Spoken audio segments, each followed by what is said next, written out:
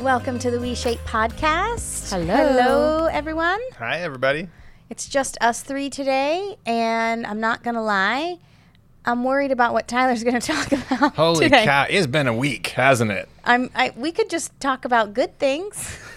We could. Or we could talk about challenging things and overcoming them. I know. And how resilient we all are. I'm normally not always nervous to do podcasts, especially when it's just the three of us, right? Because we're just shooting the shit. But I'm like, oh no, Tyler wants to go deep and talk about some of the challenges we faced this week. So I'm going to contribute as much as I can, but I'm not going to lie. If you're going there, it's been brutal. Yeah. I mean, like I said, it's been a crazy week. And sometimes when we do these podcasts, we sit down and say, what do we want to talk about? And I'm always an advocate of letting the conversation unfold. But I've literally talked to both of you in the last 24 hours where you guys were having like breakdowns. and I'm like, don't we make it look so good, though? And I'm like, I'm sitting on the other side going like, wow, this is so beautiful.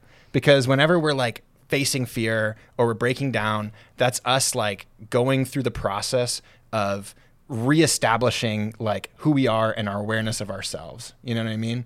And it's something that I think people, the moment they try to do something and they feel an emotion and they get scared, you want to run away, right? But like literally Nina and I were talking about this morning, like that's our primal instinct, right? Because when you put yourself out there, what are you? You're bait, right? You get eaten by the lion, you know what I mean?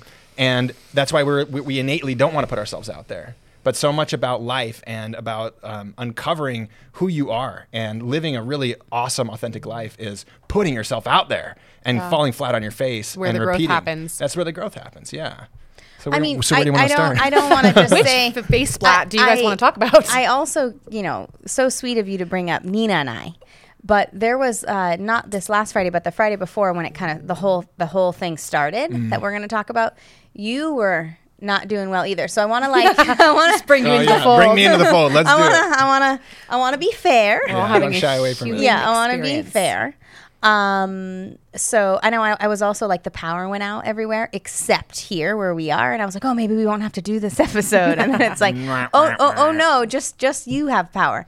So I mean, you go ahead, Tyler. I don't really know where to start. Luckily, I flipped the generators on before we came up here. So. Yeah. No. So I mean, so I think that like I said, we don't have like a theme or direction to go on this podcast, but I think one of the things that we always try to do is just encourage people to come back to themselves, be vulnerable, be real. And so like, sometimes life throws you curveballs, right?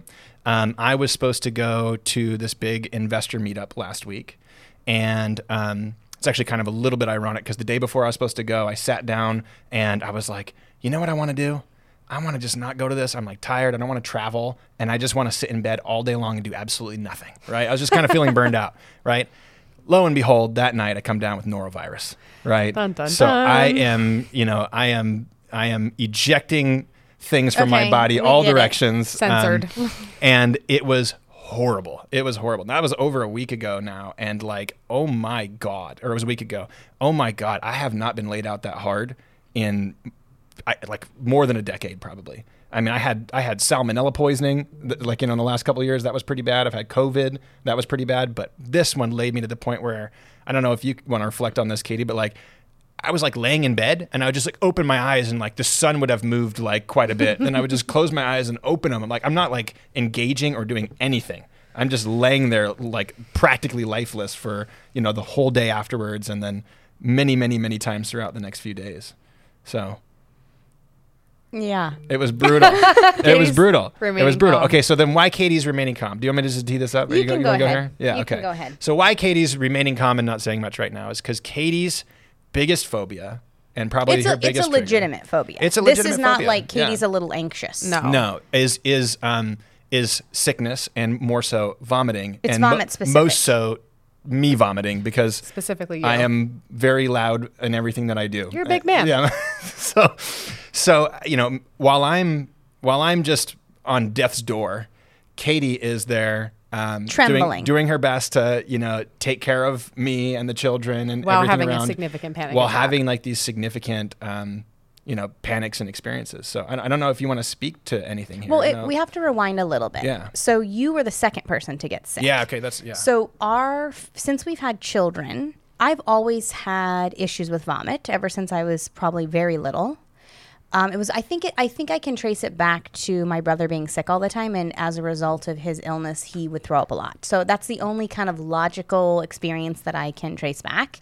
But a lot of his illness when he was growing up was like emergency illness. Like he was hospitalized 14 times before the age of 3 years old.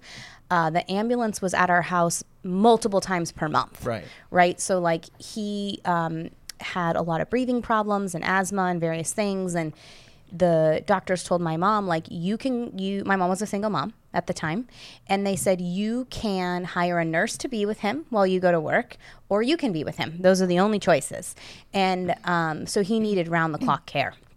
And I was only 22 months older than him, so it was very hard for me to really understand what was going on. You're a 2-year-old and like a baby, right? Yeah. And you were probably going through that for several years, right? Yeah, he didn't really come out of that until he was about 4.5 or 5, where it was like way more stability. Even in his 20s, he was hospitalized. So it's not like he ever fully came out of it, but in terms of life-threatening every week emergency, we didn't really come out of that for about 5 years. So what I'm hearing you say right there, and this is an important starting point, is like all of us face challenges and traumas when we're kids. And then we start to hardwire those things, and those things become this loop inside our bodies that becomes like phobia or irrational thoughts about things, or it just starts to like condition us out of that fear because it impacted us so much, right? Yeah, no, I think that I was conditioned that when somebody was ill, it was an emergency because it was, right? My mom would be, going about just being at home and would look over at him and he would be blue. Yeah. Like he would just stop breathing. Yeah. And so, like I said, I remember the siren, like the ambulance was just at our house all the time. And so that was a lot for me to process and not really fully understand. And so my body really held on to that, I think. And so it kind of faded as I got older. And then when I had kids, it kind of all came back. Yeah. And the first time I really realized how significant this vomit-specific phobia was when our first child was 6 months old. So this was about almost 10 years ago. And we got food poisoning. And you went down so violently.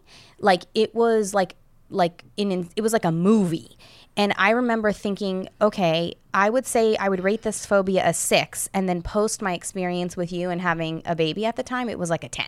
It was like, I can never go through that again. Like my body feels, and it's so silly. So this is the part that I have the hardest time with talking about this, because it feels silly that this is my problem. But it's when you're experiencing it, it's very real. It's like when somebody has a spider phobia and then you're like, it's just a spider. But like for that person, their body can't understand it. You can't regulate it. So a lot of my challenge in this is literally offering myself kindness and grace. I am learning how to do that because a lot of the time I'm just like, let it go. It's just vomit. Like it's not a big deal. Like those are the thoughts in my mind. But my body is like, you cannot let it go. So anyway, 10 years passed. At this point, we've had 2 children. And for some reason, we have not gotten food poisoning or norovirus in our home in 10 years. Like, I don't know if the universe was just like, we're going to give you a little pass. We're going to give you everything else. But with this particular one, we're going to hold space for you. And so it was just saving it for the right time. Yeah. I think everything in the universe is about timing. It knows when the timing is right. So about 10 days ago, your parents had our younger daughter, and they texted us, you have to come pick her up. She's thrown up 3 times. Yeah. So I have the way that these phobias work is I process a lot of data in my mind. If it's a one-off throw up, it could be anything. But if you have a pattern of vomiting, then it's a virus like a norovirus. So right when they told me she had thrown up 3 times, I instantly panicked. And the thing that was hard for me was that I did feel like in the last 10 years, I've actually done some therapy and processed this like quote unquote phobia in a way that allowed me to take it down a little bit, but it was like from the outside of our home, right? So in the past, if someone outside of my house had a stomach illness, I would panic. And over the last 10 years, I've been able to take a step back from that panic. So I'm like, I've made progress in my vomit phobia. This is wonderful. And then when we got that text that she had thrown up 3 times, and the school had sent an email that there was stomach virus. So I knew that that's what was going on. I literally went into a panic attack for 8 days. Yeah. I didn't eat food. I think I had half a meal to maybe 1 full meal in 8 days. Like I physically couldn't eat. Like you could not get me to eat. I could not eat food because my body, my brain, it was all illogical. If you eat and you will have more to throw up. So you cannot throw up a lot of food. Yeah. And I knew how irrational it was. And it was so crazy for me to know this is not rational. This is not logical. And your body will absolutely not allow anything else. And I have another friend who has a vomit phobia as well. He doesn't live by us, but I texted him. I said, my child just went down with norovirus. And he said, you have two choices right now. You can go somewhere else and get away from it. It sounds like your husband's very supportive and can deal with it. Or you can take a step towards it. If you go away, I will warn you that this is not a step towards healing yet. So you have to decide what you feel like you need to do. And I had to make a tough call in that moment. I mean, I remember just like breaking down with one of my friends on the phone, like, what do I do? Tyler's in the next room, like she's vomiting. She vomited like 20 times that night. And I said, I'm going to take a step towards it. So I'm going to figure out what feels comfortable for me. And so I let you deal with the vomit. But my phobia was like, okay, who's next? Is it you? Is it Tyler? Which I was most afraid of. Is it going to be the older daughter? Like, who's going down next? And so I just sat in panic waiting for 8 days. And it was a very surreal experience. I've never experienced that level of fear. And I'm like, I think this is why I didn't want to talk about it, because I feel like it's silly. Like, I feel like this is not a real problem, but for some reason, my body could not interpret that situation out of... You're bringing up something so powerful that I think is important for people to realize is like, when we go through our daily life, we make the assumption that the majority of our actions that we're taking are happening out of our free will, right? We're saying, I want to do this, and so I'm going to do that. And we like acting out of free will. But the reality of the situation is that like a ridiculous amount of our actions are based out of conditioning. Right. And where does conditioning come from? It comes from emotional experiences. We store the things in our minds and our bodies that are very challenging or very pleasurable, right? The more challenging or the more joyful it is, the more likely we are to remember that, because it's our body's way of saying, avoid this and seek that, right? And so you had this traumatizing experience as a kid, and it's stuck with you, and it pokes its ugly head here and it shoots out there, and it doesn't have to be rational. Like, I think everybody could probably relate to an experience where something happens and you're completely irrational about it. I have a weird one with dogs on the road, because we had our dog when our daughter was about to be born, ran in the street and got ran over, and it was like a horrible experience. You were like 1 week away from giving birth, and I'm sitting there like scraping our animal off the street. It was like really, really sad for me. And so I still have these like loops where I'll see like, a dog kind of by the street, or my kids, and now I extrapolate that onto my kids, and I get really nervous by roads, right? And it's challenging experiences like that. So first of all, I just, like, anybody listening, and you, Katie, don't beat yourself up. Well, I think what happened was when you went and picked her up and then you brought her home, I said, I'm going to go get in the hot bath and see if I can get my body grounded a little bit. And I couldn't. Yeah. And I knew that I was like, what's going to happen? Like, you're in full panic in a way that I had never been in panic before. And my other best friend called me, and I kind of just like I feel really safe, with her, and I just kind of let it all out. And then I told her, like, I hate this part of myself. Yeah. And she said, that is not going to help you. Yeah. And so I think I don't like to talk about it, because I feel like it's stupid. And I think that I'm just going to assume that people won't have compassion for it, Yeah. But it is real. And that was a good way for me to go into it. And so that's what I tried to do the whole time, was just like, the minute the critic came in and said, this is stupid, like, get over it, I tried to say, this is happening and this is a real experience for you, and see if you can hold kindness for yourself. And so if there's any message that I can deliver, is that we're typically raised in a culture where we are asked to do more or be better or do this or do that. And I think a lot of people struggle with an inner critic who is not kind to themselves. So my hope for this episode is that people can just pause, and when they're struggling, just offer themselves kindness, because that's like the first step. And it was like my friend said on the phone. She said, you can't walk into this with your inner critic turned up that loud. The first step is you're going to have to accept that this is what's happening. You've made a decision to not run away from it, which is great. But you are going to have to offer yourself kindness, because if you go into this saying that you hate this part of yourself and that you think this is dumb, it's going to make it 10 times worse, and it's going to actually be harder on you. So I did try to hold space for myself, but it is hard to do that when I feel like, because nobody wants to feel like a weak person. Do you know what I mean? And I think the experience like really humbled me and made me just feel like I was a weak person. Like you can't even handle your child getting norovirus. Like, this is like, what's wrong with you kind of thing. And so, see, I see it in a different way because I was clear-headed, except for when I got it. But when our daughter got it, I saw it differently. To me, processing trauma is challenging. It means not running away from the feelings, but leaning into them. It means allowing yourself to feel the fear, to feel the pain that you've experienced maybe when you were younger, and going through that and then getting comfortable with that flowing through you, because it's probably never going to go away. But your ability to look at it and say, I see you, I see the fear, I see the trauma, I see you coming through me, and be able to exist in your life with it only happens by working with it and working through it. If you run away, it's just a mulligan for another day. Well, that's what happened, is that I feel like for so long with this phobia, I've been able to almost laugh it off. Like, oh, I have a vomit phobia. But when it came into our house, I felt completely powerless. I felt like I couldn't hide emotion or feelings if I wanted to. And in a way, when I look back on that, I do feel like this idea of holding it all together and not just letting it out is really probably not healthy for the human body. And so what that experience forced me to do, because trust me, I didn't want to do it, was it allowed me to kind of just like break.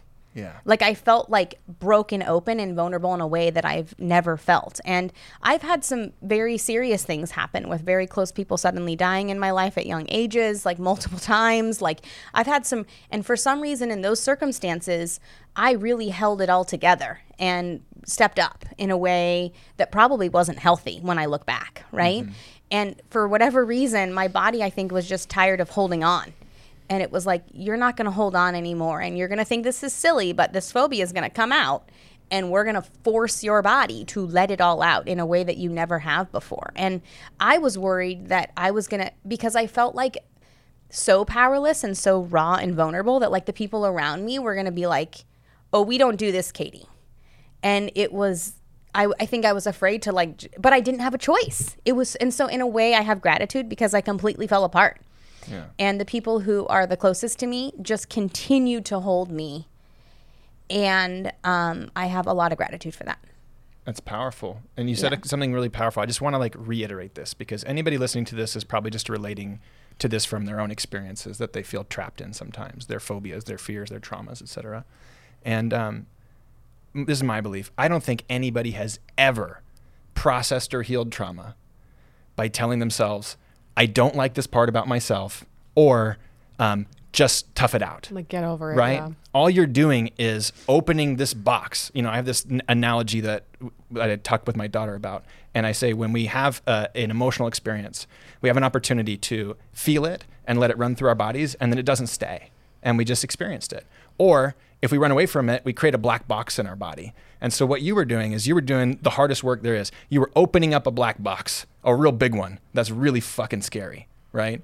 And when you open those boxes, all kinds of stuff comes out. And it's fear and emotions and stuff like that. And you have a choice at that moment. You can close the door and you can run away and have to fight that fight another day. Or you can open that door wide open and just let it flow through you. And the black boxes tend to get bigger over time. Oh, is man, my don't awareness they? Yeah, of them. and it's like, harder to open up, right? I've known you for a long time, and I feel like that phobia of yours has only grown in the years you arguably weren't having to face it. Yeah. You had a break from it in that it wasn't an experience that was happening in your life in the day-to-day, but like as the time passed, it actually kind of like got a little stronger while it wasn't being dealt with. And like feelings have that ability, like they get squished and compacted, and then they kind of like start to like collapse in on themselves and gain mass and gravity and intensity. And like that's how trauma in my experience works, kind of, is the sooner you deal with it, or the tools you have to deal with it, like help chip away at the boogie monster. And the shadow kind of shrinks down from being as tall as a building to, oh, this is a shadow and it's scary and I can face it. Yeah. And I feel like, I think the reason I was almost hoping we wouldn't talk about it today is because, again, I just feel like it's silly, right? Like from a logical perspective, this is very silly to be afraid of something like that. But it was an experience that took me, just like made me really surrender to a lot. And it's silly that I've had much, quote unquote, like bigger things in my life that have been life altering. And I've been able to manage those better for some reason. And so I don't know why the universe wants this to be my thing, but it does. And it was really humbling to just say, I think the other thing that I really took away from it was that, like, it's really okay to take care of yourself. And that was really hard for me to do. Our older daughter has a lot of extra challenges and needs, and I constantly am on top of her care and her whatever it might be. And it's like, if I could execute even a fraction of that care for my own self in situations like this, it would have also given me more tools, right? So like, I have therapy twice a month, and I happen to have therapy in the middle of this. So I went in for my session, and my therapist was like, oh, something's happening. And I kind of, told her what was going on. And she said, oh, I partly picked this therapist because she made me uncomfortable because I just feel like if you're going to do therapy, pick the person who is going to make you kind of deal with some stuff. Do the work. And she is very, very nurturing and does a lot of inner child. And that's very uncomfortable for me because I'm the nurturer, right? So when you're the nurturer, it's hard to be nurtured. Yeah. And she was like, and she went right into it. And I was like, here we go. Maybe I shouldn't have come here. She said, I'm going to wrap you in a blanket. I love that. And I also would feel so uncomfortable. And I was like, oh no. But I was just so like, and she's like, I'm going to put you on the couch and I'm going to take care of you. And I went, didn't she give you a stuffed animal? She gave me a stuffed animal. Oh my God. Yeah. I love her. She was like, I'm going to do some inner child work with you and I'm going to take care of you. And your only job is to receive care right now in this blanket, in this cocoon. And I was like, I'm deeply uncomfortable, but also need this. It was like one moment after the next of me. It's just amazing like how those things can be so hard. It was.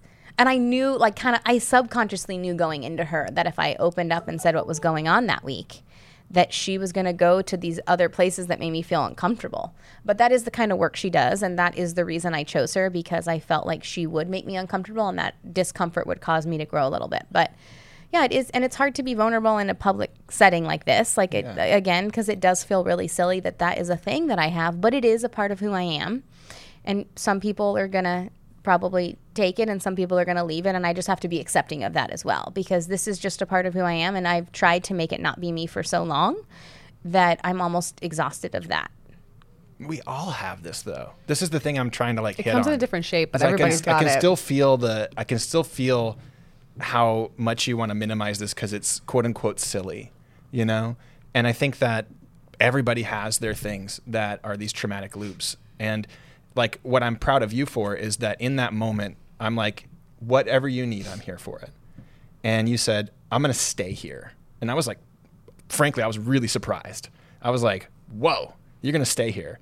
And even though you were like 10 feet away and like shaking while you were staying there, it was like a really big step in the right direction. Because again, processing trauma, processing these conditioning loops, these irrational fears that we have, means looking at the problem right in front of you and making the hard choice of facing it. Yeah. That's the harder choice. The easier choice is to call yourself a wuss and like run away. You know what I mean? And that's such a common thing. And I think it's also, people should know that it's okay to know when you have limits. It's okay to not say, I'm going to process this right now, even though I don't want to. It's okay to be like, dude, I can't do this not right today. now. Yeah. Not today. But there's going to be a point, especially if you're someone who has this mindset towards, trying to uncover the truest sense of yourself and grow and continue to grow, that you're going to have to face some stuff that's really hard. And when you face that stuff, it's important to not look at yourself and say, this is stupid, right? It's to look at yourself from the outside perspective and have a whole lot of compassion and kindness for yourself and say like, oh, I'm really suffering right now. And this is really hard for me. And I feel out of control. And then, like you had mentioned, hopefully have a network around you to hold you through that. And then, at least in my belief, is you've now taught your nervous system that when this happens, you can be held through it. Yeah. You'll survive through it. Well, I told my friends, so what happened was we were kind of at the end, and then I think I got a little bit of it, but I wasn't vomiting. And I told myself, like, you're creating this rule, this like compulsion, this rule that you can't eat until it's been a certain number of hours where you're in the clear. And if you follow that rule, then the compulsion wins, right? And so I was like, you have to break the rule. So I was like, I'm going to eat dinner. So I ate dinner, And then I went into debilitating stomach cramps and thought I was going to throw up. So then I called my friend, the first friend that I had called that day. And I said, before I called her, I said, the only way I'm going to be able to be in this moment right now with this level of nausea and panic is that I'm going to have to go walk outside for a little while. And you were like, it's nighttime. We live in the middle of downtown. Please do not go walk outside. So then I called my friend and I was like, can I come walk in your neighborhood? And she's like, I will walk with you around the block 100 times if you need to. And it took me like 10 minutes to send her the message because I was like, I can't contact her again. Like, I've already talked to her about this for 8 days. Like, she's probably so sick of hearing this. But for something in me just finally sent the message and she said, come over. So I met her and we walked in the dark at like 9 o'clock at night for maybe an hour and a half until I felt like I was feeling a little better. And I said, I just feel like I'm taking up all the air and I don't like that feeling. And I don't want your life with me and our friendship in the last 8 days to only be talking about this phobia. This seems like I hate being this person who's bringing this to you. And she just continued to hold space for me. And so did Nina. Like, I was calling her every day. Just continued to say, it's okay. We're here for you. It's not going to last forever. Like, it's only temporary, but I know it feels like there was just a lot of we're going to validate your experience. But it was very uncomfortable for me to even go and say, I am suffering right now. And I know this is silly, but this is what's happening. But it was such a reminder that even when you feel that way, it doesn't mean that you have to act on those feelings. So I didn't feel like I could text her and say, will you walk with me? I didn't feel like I could call Nina again for the 5th time that day. And I just did. And through that process, I was held in a very special way through people who deeply cared about me. And I sort of disproved my narrative that I'm going to annoy these people or that I'm too much for them. And that was a really important lesson for my brain to say, you can be held by other people. Other people care about you regardless of how silly your issue is. And so it is interesting that I went through that. And I think in the sense that if I could take it back, I wouldn't. Because I have a tremendous amount of gratitude for knowing that I could have this, what would be perceived as a very silly problem to some people. You gotta stop saying that. I know, but I'm just saying, it could be perceived that way. It's still in progress. Hold on. Yes. I gotta cut you off here. I'm so sorry. People need to understand this, and this is so important. Your greatest pain is your greatest pain. And that stands true for every single person on the planet. For one person, it's watching their family get killed in front of their eyes. For another person, it's not getting the pony they wanted on their 13th birthday. The pain is still there for both people. It's the greatest pain they've ever experienced. I know, but I play the comparative suffering game, and comparative suffering is just going to cause more suffering. Comparative anything, and really that's what we need to do. We need to look at people who are having a challenging experience, and we need to hold compassion for them. And what that does is it teaches them to hold compassion for themselves. We learn how to love by the way we were taught to love by our caregivers. And if we were never taught compassion and unconditional love, which is no one, basically, right? Then we have to continue to find community and relationships that can do our best to offer that to each other so we can start to learn what that feels like inside. I know that because I felt really alone in the past. I felt really rejected. I felt really, really low in those places. And I didn't know how to hold myself. I didn't even know why I didn't know how to hold myself. And it took a lot of work to figure out, oh, that's what feeling held feels like, And you learn that from the people around you. It's so important. It's true. I mean, yeah, like I was saying, though, I do have gratitude because I feel like it allowed me to learn how to create space for myself, how to truly lean on the community of people who were around me, and how to face something that was hard for me. And so I do have gratitude, even though I feel like it was a really intense, it felt like a year. I felt like I was in that for a year.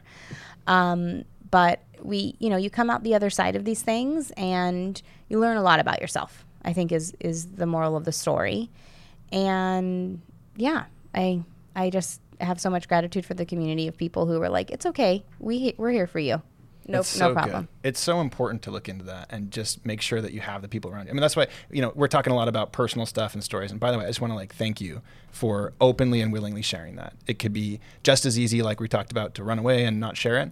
But I guarantee that somebody listened to this today and was like, oh, there's my fear that I judge myself for, that I don't want to face, that is going to pop up in my life one day. And by hearing this, they're going to give themselves permission to feel it, permission to lean on other people, and they're not going to feel as afraid because they know that every single person gets triggered by things in their lives that are related to their trauma, and that's the way through it, right? Is going through it, right? Processing it, experiencing it, not letting it take you down, not running away from it, right? So thank you for that.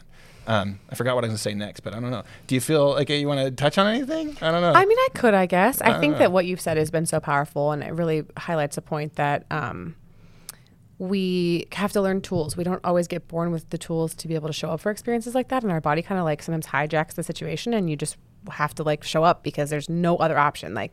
And I guess mine is, something similar in that I kind of was going, I should backtrack a little bit, I guess, and explain, but I am in the process of trying to maybe buy a house, which is really exciting and also really scary and brings up a lot of stuff. And I come from a background that had a lot of scarcity and not a lot of financial stability particularly. And no one in my family. Probably a couple people listening that could relate. Yeah, they might relate, right? That happens, it's a thing. And I come from a family that has, no one in our family's ever owned property. And so part of me feels like this dream is not a dream that can be actualized. And the debt thing, it really freaks me out. I come from a place where debt is a really bad thing. You could lose it all. Life could fall apart at the seams. And my fear in that, when asked this morning, actually Tyler came over and was like, what's the worst that could happen? And I'm like, I could, end up losing everything. And when I really dived into that, it's not actually true, right? I actually am, even if I were to end up in a situation that was unmanageable, I actually still have other options. But the fear was I felt like I was going to die. Again, it's the trauma response. It's not a place where I'm logically making mathematical choices. I'm my nervous system is activated. My heart is racing. I'm sobbing. I feel like I can't make this decision. I don't know what to do. And, to be able to be held by a friend and talked to and shown you will actually be okay, and then to believe that. Those are things that my nervous system doesn't want to tell me. The friendship has to hold that, the partnership, of course, with my husband, the willingness to talk about it. And then of course today I have tools that I use to try to show up in moments like that where I practice curiosity around my fear. Where is this really coming from, and what is this connected to? So I can kind of put those puzzle pieces together. I did some prayer and some meditation that really, really helped. And I choose to believe that the universe is holding me and I'm going to make it, and that I probably won't die. I think for me, the fear always feels like I'm going to die. That's when you know this is coming from a deep traumatized place. You're this is when the fear feels really irrational or disproportionate to the situation. That's when you know this is something that got laid in you when you were very young. And if you want to unwind it, you've got to go through it. Sometimes your feelings make you feel like that. For sure. You're I can't feel that feeling because if I do, I will crumble into pieces. Well, and and I just want to share that you're in the middle of your pregnancy. I am. And I think that when a woman is carrying a baby for the first time, it's a transition in your identity. It's a huge transition in your life. And I think it makes you extra vulnerable. Super. Which is also of course, the perfect time for stuff like this to come up. Yes. Right? Because it's you're already primed for having to have something like this come in. So giving yourself kindness, just like you told me. Look at how easy it is for you to give her advice. I'm just gonna repeat back what you told me over the last 8 days. You're safe, you can eat a meal. Yeah. And so I think, same to you. Just giving yourself grace. You're growing a human being, and you're extra vulnerable, and you don't have to do it all. You're saying, it's okay to show up and give yourself care. It's maybe not the best time when I'm about to have a baby in 3 months to also try to be as financially leveraged as I could possibly be. Maybe those things don't go together right now. And that's totally okay. There are more options. And I'm so privileged to be able to even be talking about this as an opportunity in my life. I realize that. And that's okay. Maybe there's another house someday that isn't the one that we wanted for this time. Yeah. And maybe there's another opportunity that looks different. And I don't have the plan. But we joke sometimes in my friend group about if we could see we have one puzzle piece in front of us. And I'm well, it's pink. So it's probably a part of this big picture. But like, even if I had the box of what like the picture of my life is going to look like, I still wouldn't be able to comprehend the puzzle and put it all together like the way that it's designed to go. There's things that are going to happen and shape my experiences and like the river that I'm flowing along with. And I kind of have to just get in my boat and strap in and reach out to my friends and have support and like use those tools to help me navigate when the fear gets so big that like your heart starts racing and you're thinking you're not going to make it. Because so far my batting average is pretty decent, you know? And I think that's true for a lot of us. I told you this morning, but I think it's so important to like, when you're feeling that, I know it's irrational, but it's also okay sometimes to go to like the worst case, you know? Like if you go to the worst case and you can sit in the acceptance of the worst case, then you've already kind of been there. You've already kind of been to the darkest place that something can take you. And like, you know, I'll give you an example. I was sharing this with Nina this morning. You know, she was talking about buying this house and I'm so worried. And I'm like, you know, when Katie and I were starting to run businesses and stuff, there's a lot of challenges, there's a lot of risks. Still, we take a lot of risks and challenges, especially like with WeShape. This is like a brand new thing. It's flying against the grain. We have put this our is the biggest risk we've ever taken. Oh my God, yes. I was about to be like, risk, you guys. Right? But you know where I go? And Katie hates this, by the way, but I'm just going to say it. Where I go is like, let's pretend that everything falls apart, right? Okay, sorry, crew. We still have each other. Yeah, we love everybody. I've got a crew out here. The team's like, we're doing okay. But let's pretend that everything falls apart. You're going to worst case. Okay. What's the worst case scenario? What, I got to go hang out at Mimi and Pops' house or Grandma and Grandpa's house? Like the reality they is don't want us moving with them. Yeah, but I'm just trying to point out that the reality is like sometimes the worst case scenario isn't really as bad as it might seem, especially when you're in these irrational situations. But yeah, I don't know. I think it's helpful sometimes to go there for some people. Maybe some people it's not. I think it's just I think it's just differentiating between I'm in a space of fear and reaction. Yeah. And so this may not be the best time for me to make a decision, Yeah. right? Yes. Like last week I had to say you're not making decisions this week because you can't make decisions. It's a good tool. And so just understanding that, right? So like if we operated WeShape out of that fear that it's all going to go down, we would make very different decisions than we do if we're in a space of like, yeah, we know that that's the risk, but what's the best thing for this company and for the customer experience, right? And for the team. And so it's not pretending that risk isn't there and saying it's not happening. It's acknowledging that it's there and understanding where your decision making is coming from. And if you're in a space of fear, that's okay. It's just important to recognize maybe that's not the place that we're going to make the decision from. Mm-hmm. And so it's not shutting it out, but it's just acknowledging and accepting it for what it is and offering, like, again, my big lesson this week was like, how can I offer myself kindness and compassion?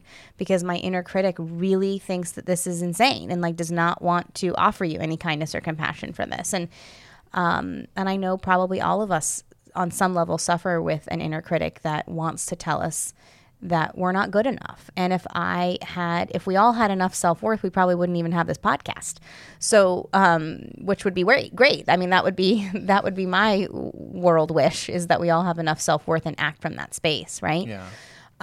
So anyway, I think it's just so beautiful what you guys are talking about. Just like the facing these fears and ultimately looking at yourself in the mirror and going like, wow, there's so much of me that wants to choose self-judgment and choosing to lean into like self-love instead, right? I know we say that a lot and it's hippy dippy for some people, but like when you take a moment to have compassion for those sides of yourself that you don't like, that's the real work. It's so easy to appreciate yourself for the things that are great about you, but it's really hard to look at the things that you messed up in your life or that you struggle with greatly and say, I'm still going to have gratitude and compassion for that experience. Like you're lovable there too. Yeah, you're lovable there too. Like one of my favorite things when we do bigger coaching calls and I get to meet new people and they're asking questions that are kind of related to that self-confidence thing is just to look at someone in the eyes and say, you don't have to do anything to be loved. Right. You don't have to do anything to be deserving of love.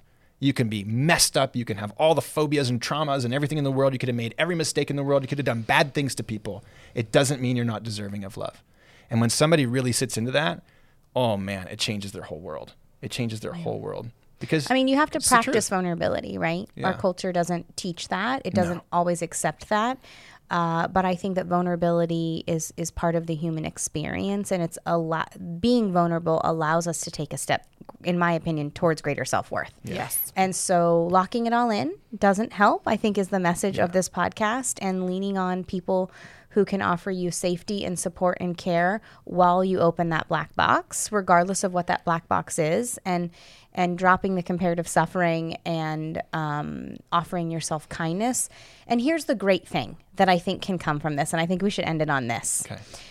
My ability to lean into that silly fear that I thought was irrational, which it is actual, and receiving the kindness and compassion from my community has now opened myself to greater compassion and kindness for other as well. Oh, no matter what their experience is. Yeah. Right? So like I have a lot, I always felt like, I have a lot of kindness and compassion for people. And I feel that even more than before. Right? Like I think sometimes I actually am like, oh no, it's hard for me to watch people suffer because I feel a lot of empathy and I feel like it's really intense. And so sometimes I think I'm afraid to open my heart up even more because I'm like, I feel so much. And what I learned is that like there's always more room for kindness and compassion, even though the messages around us tell us that being vulnerable is weak and this and that. But the reality is I actually feel more worthy now than I did a week ago. And I feel more available to give kindness and compassion to other people through my own silly experience. I love it. That's beautiful. Thank you for sharing that and going so deep on that. That was amazing. And I love the lesson today. Just be vulnerable, be authentic, make sure you have community, right? If you're looking for a community that's a safe space where you can be vulnerable, we got you. Come check it out. Come check out WeShape. I love getting on calls with our community and just letting people be themselves. I mean, a lot of people I think don't feel like they have a safe space for that. And so they don't have an opportunity to even process their vulnerabilities and their pain with people because nobody can really receive that. And I would love to hear from people if you have a fear that you're, afraid of conquering or have conquered, or don't forget, you can always send us an email at podcast@weshape.com. We love hearing from people. So, send us an email. Let us know if there's anything that you relate to or want to share with us, and we'll talk about it on the air, hopefully. That'd be awesome. One more thing. I know we never do this, but I feel like we should start doing this, right? Which is like, if this episode touched you at all, can you drop us a review? Right? Drop us a review. We never ask for We've never asked for a review. We're like, we need to get some reviews on this thing. Yeah. So we would love a review. If this was helpful at all, we'd really appreciate you guys just This feels like the scariest episode for me to ask for a review, but okay. Yeah. Well, all right. That's really acting on your vulnerability, though. So I'm impressed. Well, thank you everyone for listening, and we'll see you next week. Bye. Thank you so much for listening, and we hope you enjoyed today's show. Now, before you go, it would mean a lot to us if you could take a moment right now to subscribe to the podcast and then leave us a review. This helps spread the word so more people can feel lighter by shedding one belief at a time. Also, we want to hear from you. So if this episode impacted you or you have any questions that you think would be great for us or any of our future guests, please feel free to email us at podcast@weshape.com.